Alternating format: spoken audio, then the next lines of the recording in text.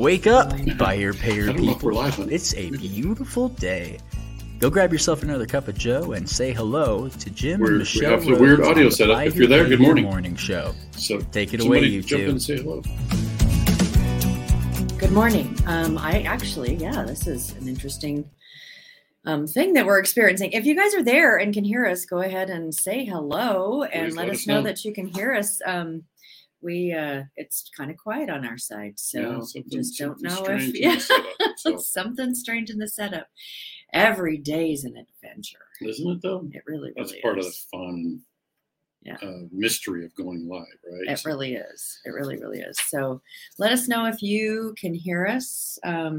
So we're it's Monday. Mm-hmm. Indeed, and we've got a little bit of not very many announcements. No, just a couple. Today. Marietta.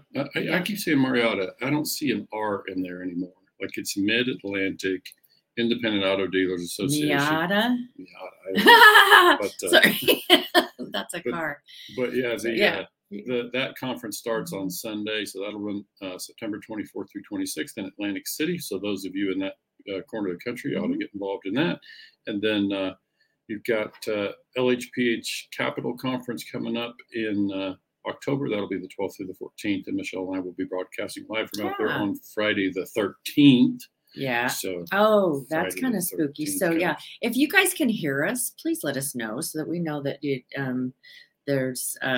we weren't able to hear all of the morning stuff. Yeah. So if everything looks okay on our end, but it just didn't sound right. Good morning, George. I'm assuming that you can hear us. So George must be getting up. Marietta coming up, and then we've got the LHPH conference on the 12th, 13th, and 14th. Like you said, Friday the 13th, we'll be broadcasting. We're gonna make it lucky. Yeah. So it'll be good. I love to joke about I'm not superstitious, but I am a little stitious, right? You're marginally stitious. Yeah, right. So we decided on this coming Friday we're going to do Friday Night Lights episode. We're going to talk about a connection between football and buy here, pay here.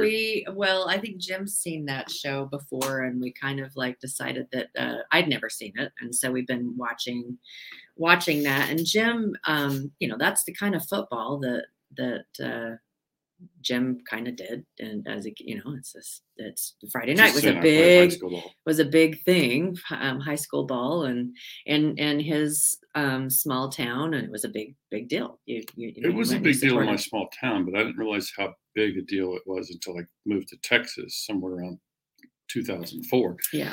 And Texas, it's every bit as big a deal in Texas football, and of course college ball on Saturdays. But we're just going to talk about how what kind of parallels there are between the buy here, pay here business and just business in general. Because you all know that that's probably a thread in every conversation that we ever have. Is buy here, pay here. So it's like, oh, this is applicable. So you'll get to learn on Friday how Friday Night Lights is applicable to buy here, pay here. And it may be, we may do other ones. There was an awful lot that we've listened to and sing. Also, good morning, Facebook user. I posted on there. You could hear us. So they're getting us. So the internet is working. It's working. Good. So today's topic is breach of contract, or who breached the contract. Is it us as the dealer, or is it the buy here, pay here customer? And we've had a little bit of conversation about that. And this comes up. And we see it. It's one of those kind of secondary topics that doesn't come up very often, but it's, there's been some stuff on social media lately that kind of spurred the conversation for me. And occasionally we have a conversation with clients, in this context, but let's just make sure everybody understands right off the top. We're not attorneys. We're not offering legal advice here. Every once in a while we do a melodrama and we pretend we are, but we usually preface it with, this is a melodrama and we're pretending to be attorneys. Sure. So yeah. Oh, hi Facebook user who's Karen from Charlotte. Good morning, Karen. Good morning. Yeah, so this topic is something that I think we see a lot of threads on social media around different things that are kind of, you're getting into gray areas that really, when we get ourselves as dealers into gray areas, we run a risk of making a mistake. So we need to keep things black and white as well as we can. And this is an area when we talk about a contract, as I said to Michelle, when there's a dispute, or there's a problem and we want to sue the customer, we want to repossess the customer, if we call our attorney and say, hey, what can I do about this? I promise you, the first thing the attorney's typically going to ask is, what's in the contract? What's the contract say? Send me a copy of the contract. But let me ask you this: I don't know this. Before you move forward with something that it might be punitive in any way, do you contact an attorney and ask them if it's a good idea? Because it's a good idea. We're just saying it's a good idea. Yeah. Because there's no plausible deniability, and it's just like, you can't say, well, I didn't know. It's like, it's contracts.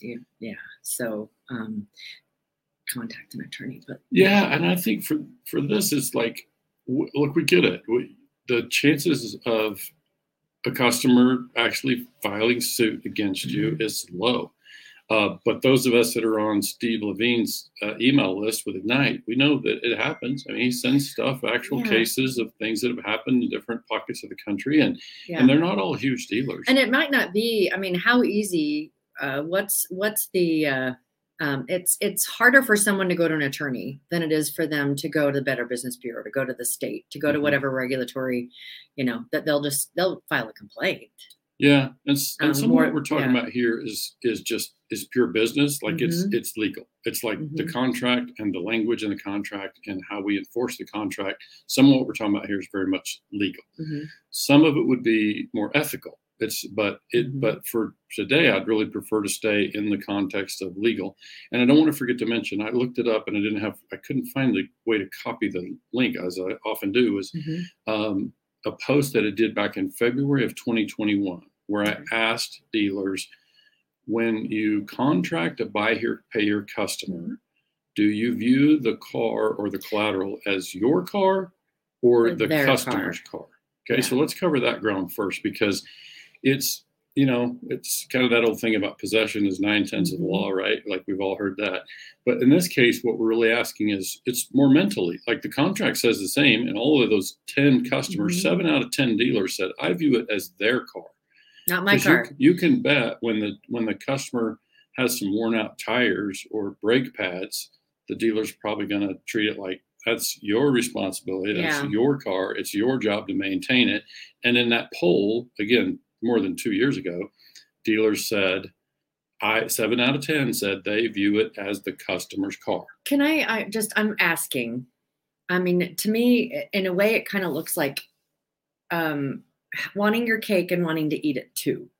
And so is it their car or is it your car? Because if it's their car, I mean, is it something that that ethically that we can say, I'm sorry, I don't like how I don't like how you're using your car, and so I want to enact punitive whatever. So we haven't explained yet. Tyler Simmons put in a suggestion there, which I agree. Counselor Library with Hudson Cook is excellent.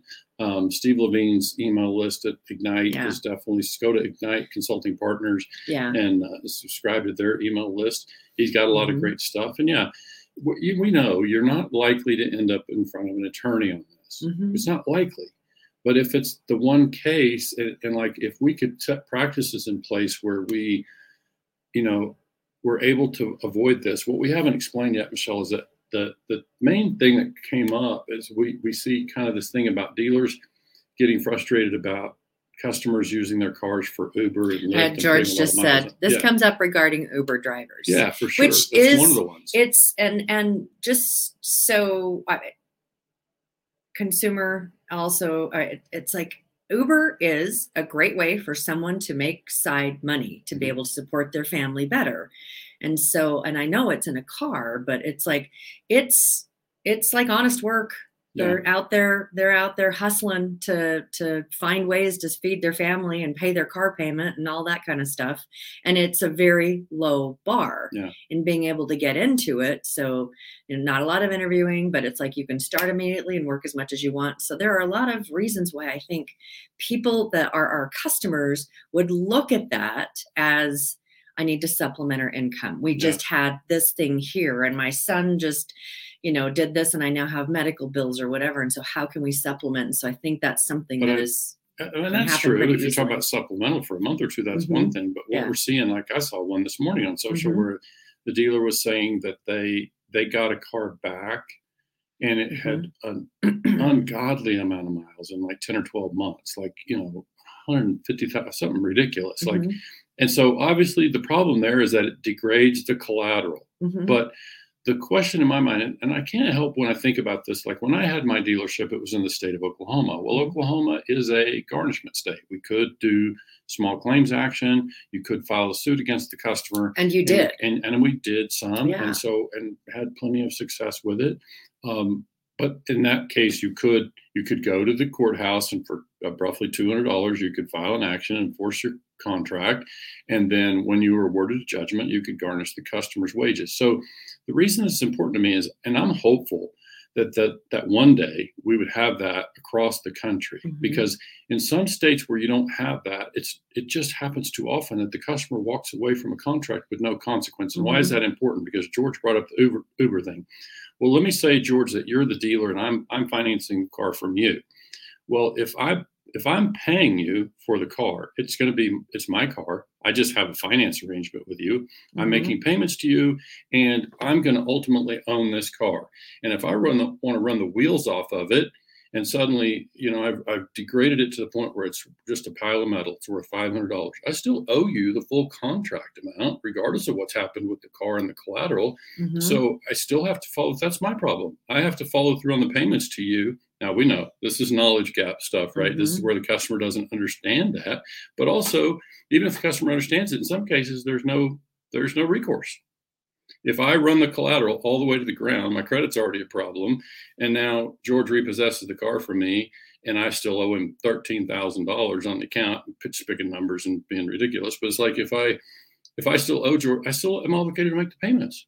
So there's a difference between the car and the collateral and the contract. And so we have a job to do in the buy here, pay here space. But I'm just saying, and I hear this also in service departments. You'll hear stories from dealers about my service advisor said that, we need transmission in this car, but the miles when they bought it was this, and the miles today are this. They're putting a lot of miles on it, boss. What do you want to do? Well, what is how many miles? Like, if I buy the car, it's mine. Like, if I want to go see my cousin in Nebraska, every other week. Yeah. This also comes up with GPS radius stuff. And so again, we're not attorneys over here. We're simply saying, if you just look at the language in the contracts, it's like, what does your contract say? So it's like, if we can't enforce the contract, but the problem becomes when we start enforcing things that aren't exactly in the contract, just because you're upset, like the thing with Uber and Lyft, it's a big question. People, it's a thing. Like, and we are seeing dealers put specific things in their contract that says this vehicle will not be used for, like taxiing and these. I can't think of what the words are, but we've seen that they are putting that in the contract. Sure. But there's a lot of contracts out there that don't have anything that specifically speak to this. Ride sharing might be the ride sharing. Terminology you're looking for, but regardless, is like there's other things. Like, this is one example of where the collateral gets used differently. Many years ago, I heard an attorney named Bill Maypother, may he rest in peace, he passed some years ago, but I remember him talking about something called an insecurity clause. So let's talk about what an insecurity clause looks like. And again, not attorneys over here. I remember as a dealer looking for language to create an insecurity clause in my contract, or choosing one that had one. And in the simplest form, what that is going to be, if I'm a dealer and I'm financing the inventory, the collateral here, and if I have reason to believe that my collateral is being diminished or destroyed or taken away, then I would have the opportunity to act. Now that's tricky. That's a little gray area. Like, how specific is the information? If you got information that this customer's mad at you, Mr. Dealer, and they're going to take this car out and run it off a bridge into the lake on Friday, well, it's hearsay. It's something verbal that you heard, but it's like, can I act to protect my collateral? Well, sure, in a contract, we should be able to act to protect our collateral, but based on what information? Like, how specific is it? The other one that comes up, I just want to make sure and get it said so I don't forget. One of the ones that we see happen that also is kind of this gray area where I think dealers can really get themselves in trouble is when they allow a customer to pay late, like they have a history of letting the customer pay late. And let's say, for example, just pick some numbers. Let's say that at one point in the contract, you allowed the customer to pay 20 days late and you didn't act to repossess, for whatever reason. And now the customer's been back on track for some time, but now they fall behind again. And now they're 14 days late. But because you've got some other information or because you're upset with them based on some information, now you're going to repossess at 14 days late. Well, that's a problem. And that's not speaking as an attorney. That's just saying you created precedent.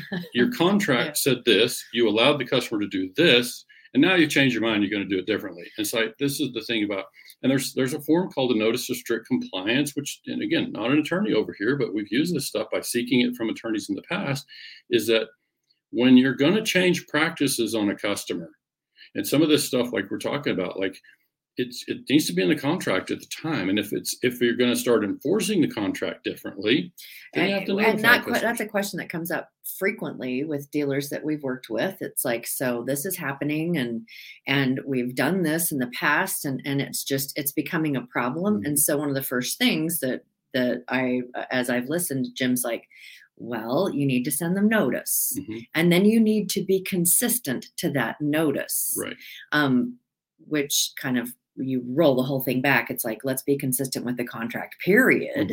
And then you don't ever have that problem. If they're late, they're late. But we're talking about Uber drivers and all of that. But if you're going to enforce something in the contract that you haven't enforced before, you're going to have to give them proper notice. And that's not just, hey, I sent him a text or whatever. There are forms, it's a very formalized thing. And then you have to be consistent, because if you send that to them and then they make their payments on time for 3 months and then they're 14 days late and you're not dropping the hammer, then it's like, well, that's null and void. Right. Yeah. So I think, and George says here, when you take it out of the buy here, pay here business, it becomes more clear. Why? Well, because in buy here, pay here, we have a unique situation where we're financing our own goods. And there are some distinctions about that. Like when you're financing your own goods, it's not like you're a lender providing a simple loan to buy something else. That would make you a simple lender. In this case, we're not quite that. We're using a retail installment contract. Think about the phrasing: retail installment contract. So it's not a loan agreement.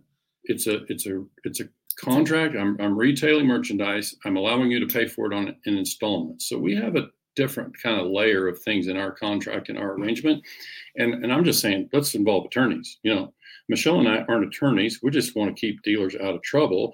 And we want to create clear communication. Like in a white hat context, we talk a lot about, growing up in Oklahoma, that thing about good fences make good neighbors. Like that was a thing. Like we talked about that. That was a real thing. People understood boundaries and you honored those boundaries. And sometimes you had to go out and enforce them. And word would get out, hey, they enforce these boundaries. Don't go.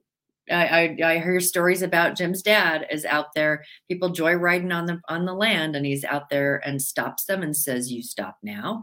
And then he had to prosecute. And he had to prosecute a couple and then it just stopped. Yeah. But it's not about, it's about just having clear understanding and making sure that people, do what is understood. And so in this case, that's all we're really suggesting is let's be clear and let's don't act based on something that we haven't specified in the contract, because that's where I'm saying when we talk about something like breach of contract, I'm saying this is where dealers, I feel like, get in trouble potentially, is by stepping out of bounds and enforcing a contract based on something that's not specifically in the language of the contract. We were talking this morning about the topic, and I noticed that Jim wrote down on the list of things, because we have like a little sheet that we fill out. I get unforgetful.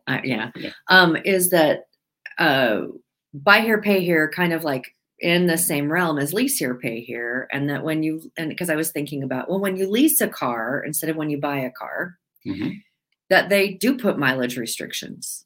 And it's like part of the contract that if you drive it more than this, that at the end of the lease, if you want to purchase or whatever, that you're going to have to pay this. Mhm. And it's a clear understanding that, and I think that normally it's like 12,000 or something miles a year or whatever. And that if you think you're going to drive more, you just let them know, and then they adjust that. And it's like your payment may go up some, but this will work. But that there's a real clear, and leasing there's a real clear thing about how many miles you can drive. Sure.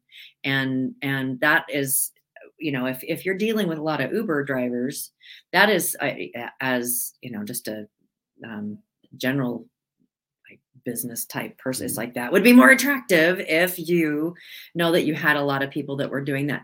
I wanted to mention, like, we have friends that do leasing, and it's like it's a different model. It's but Nick Markosian, who's now on the NIADA board, I noticed that he has a lease here, pay here, but he also started a gig rentals. Mhm. And so I think that we'll have to have him on the show or something to talk about it, but it's like he decided this is a problem even in leasing. And so we're going to separate those. And so people have an option here where they know this is a gig rental. If you need it for the week, then you can rent it for the week. And it's low cost, whatever.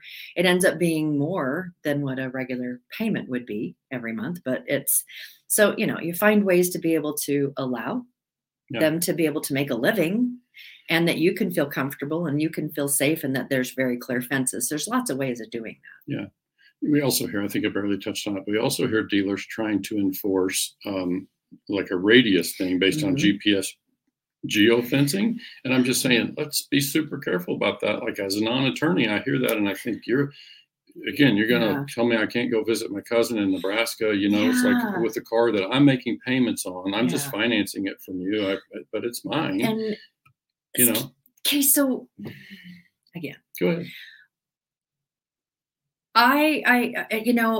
It's like I've been in dealerships where they're like they're policing their inventory, and they're like they got people in GPS every day, and it's like because the energy they put towards the customer is very punitive, and it's like GPS can be something when that becomes a practice to watch where your cars are, that becomes a different kind of culture that you're creating in your dealership. Right. And so, it's like, well, we're watching and they're doing this. It's like, okay, I get it that you want to watch and protect your asset, but is it their asset or your asset? And if it's your asset, then, clear fences kind of thing. Is it? Yeah. So let's be clear about that. I just, for me, I mean, I understand protecting your assets.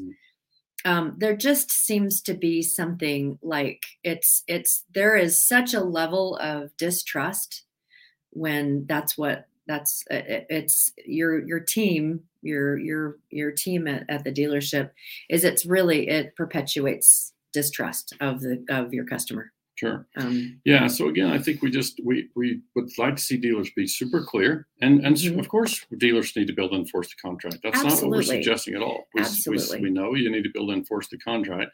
So perhaps an addendum, perhaps get some legal advice and see if an addendum can go in your contract. That maybe ask them about an insecurity clause. Maybe ask about excess mileage. I mean, you mentioned the lease thing, and that's yet another example. Another benefit of leasing is having ability to a different understanding. It's still, if in that scenario, if the customer reached the end of the lease term and they hit their residual and they've overused the car by X number of miles, there's still a collectability question. I mean, will the customer have the money to pay for the miles that they've overused?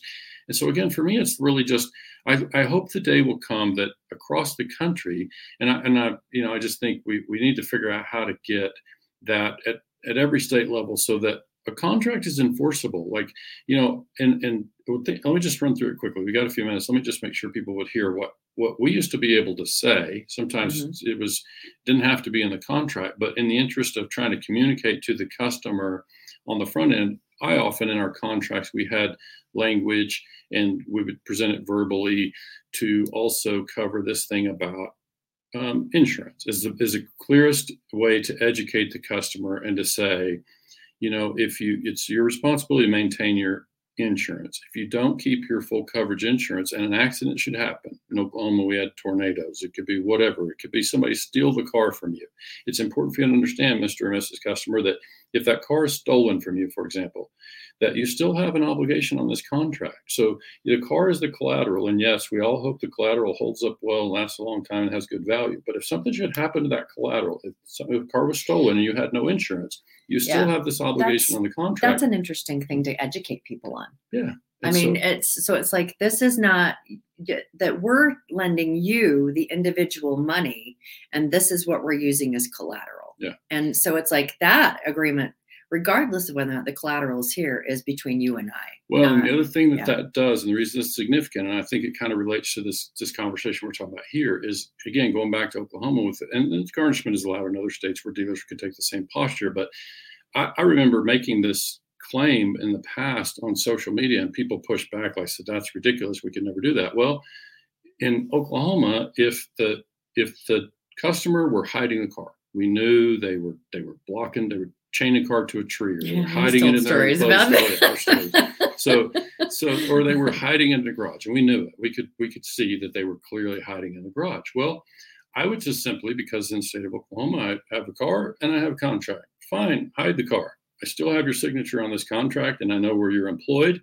So go hide the car and set it on fire. It's like I still have the contract over here. So I think as dealers, sometimes we get a little too wrapped up in the possession of the car as collateral. It's just collateral. You still have this contract over here, regardless of the car. But some states don't have the same ability. But we had the ability, and that's. Yeah. But I think you could still, even in those cases, depending on the language in your contract, you might not be able to garnish wages, but you can still get that judgment. And so there should be remedies in most every state. In most every state, you can get a judgment on a contract if they're not. Yeah, but like people say, it's like judgment. It's a piece of paper that's worthless. Some would take that position, right? And so I think it's really a question of enforceability. And every state will be a little different about that in terms of what you can enforce. But getting the judgment shouldn't be a big deal. You march down to the courthouse and spend a few $100s to filing fee, and the customer probably doesn't show up in court, and now you've got your judgment against them for the full amount of the contract.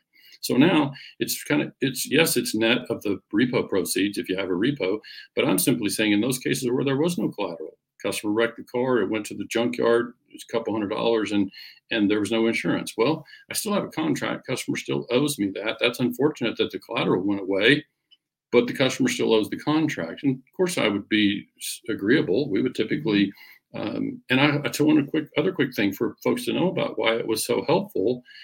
We would be able to negotiate through customers who, let me just kind of run through it. Out of 10 people that we might file action against, maybe 2 or 3 showed up. Okay. And when they did, the judge would send us down the hall to mediation. We'd meet with a mediator and reach an understanding. And I can just tell you that in my experience, I was plenty agreeable as a creditor. I would be very workable about the payments. Look, I just want you to follow through on the understanding that, you still have this understanding, and I want you to follow through, and it could be a small payment. But if the judge set the payment amount, like if it just went to they wanted to dispute and wanted to fight, and the judge ultimately set the payment often was 2 or 3 times higher than the original car payment was set on the contract. So it's like, as a dealer creditor, I was able to say, you don't want the judge to set the payment. Like we've got customers paying 3 times what their original payment was. You don't want the judge to do that. Let's reach an understanding. And then if they failed on that, then you'd have to go back to the court and, get some remedy. But you get the idea is we have to separate the car from the contract. And we have to be careful as dealers to just go out there and get real personal about the collateral and get upset about them overusing the miles, and taking action based on that, because I hear dealers kind of pushing back on warranty claims and this and that based on, whatever the language in the warranty thing is, that's a different agreement than whatever we're talking about over here. But this on the regional. That was actually something that we were talking about, like the reinsurance. It could be, this covers this if you as long as you're keeping it under this amount of miles or whatever. And, of course, we expect the customer to honor their understanding. We expect them to fulfill whatever the contract says. I think it's reasonable to expect that the consumer and their lawyer are going to expect us as a dealer to honor what we said we would do in the contract. Sometimes that's a warranty, sometimes whatever, like we're going to have to honor. And that just goes back to the language. So, if you're in an uncomfortable area there, check the language on your contract. And if you need to get an attorney to help you write an addendum and make your contract a little stronger, more specific, I think it's fine to enforce whatever the language says. But, if you enter into that agreement and it's compliant with your state or whatever, then it should be enforceable. But we just see dealers really kind of living they're treading in dangerous waters in some of this stuff. It's pretty gray, and they're taking some action. That's where I was like, a customer might, get a little out of sorts, because you're like, no, I'm not going to do the thing because you did the thing and all of the stuff. And they may not go to an attorney, but darn it all, if you get enough complaints, you do not want to be an example. Because we're watching what's happening with regulatory commissions and making people an example, and you do not want to be the one that's the example. And so how do you stay out of having complaints and clear fences and making sure your contract is because, like Jim said, if it goes to court, it's going to be, what did your contract say? And the late Bill Maypother also said, we should all as dealers do everything we can to keep our customers out of attorneys' offices. So it's just, let's not put ourselves in that position. Let's find other remedies and work things out and not end up there. So that's probably a good place to wrap up for today. I think, like I said, this is a big subject. And just remember, we're just speaking to you as your non-attorney friends over there. We're just friends trying to keep you out of trouble. So it's like, have clear understandings, clear understandings, and make sure that you are consistent with those understandings and that you're ready to enforce the understandings. Sure. And for whatever it is that your state allows you to do to enforce those understandings, be prepared to do that. And don't ever let it get personal. Don't let it get personal. It's a business matter. Yep. And so if they mistreat the car, they mistreat the car. It's a legal and business matter. Well, we're in the buyer payer business. We're going to have customers that mistreat the car. It's not personal. It's not personal. So anyway. All right. Well, let's happy Monday. I hope everybody has a great day today. And George Spatt, Tyler Simmons, Karen Barnett, thanks for tuning in. Thank you so much. We appreciate your feedback during the show, and hope you guys have a great week. Happy Monday again, and we will see you on Wednesday with White Hat Wednesday. See you then. Thanks so much, everybody. Talk to you later.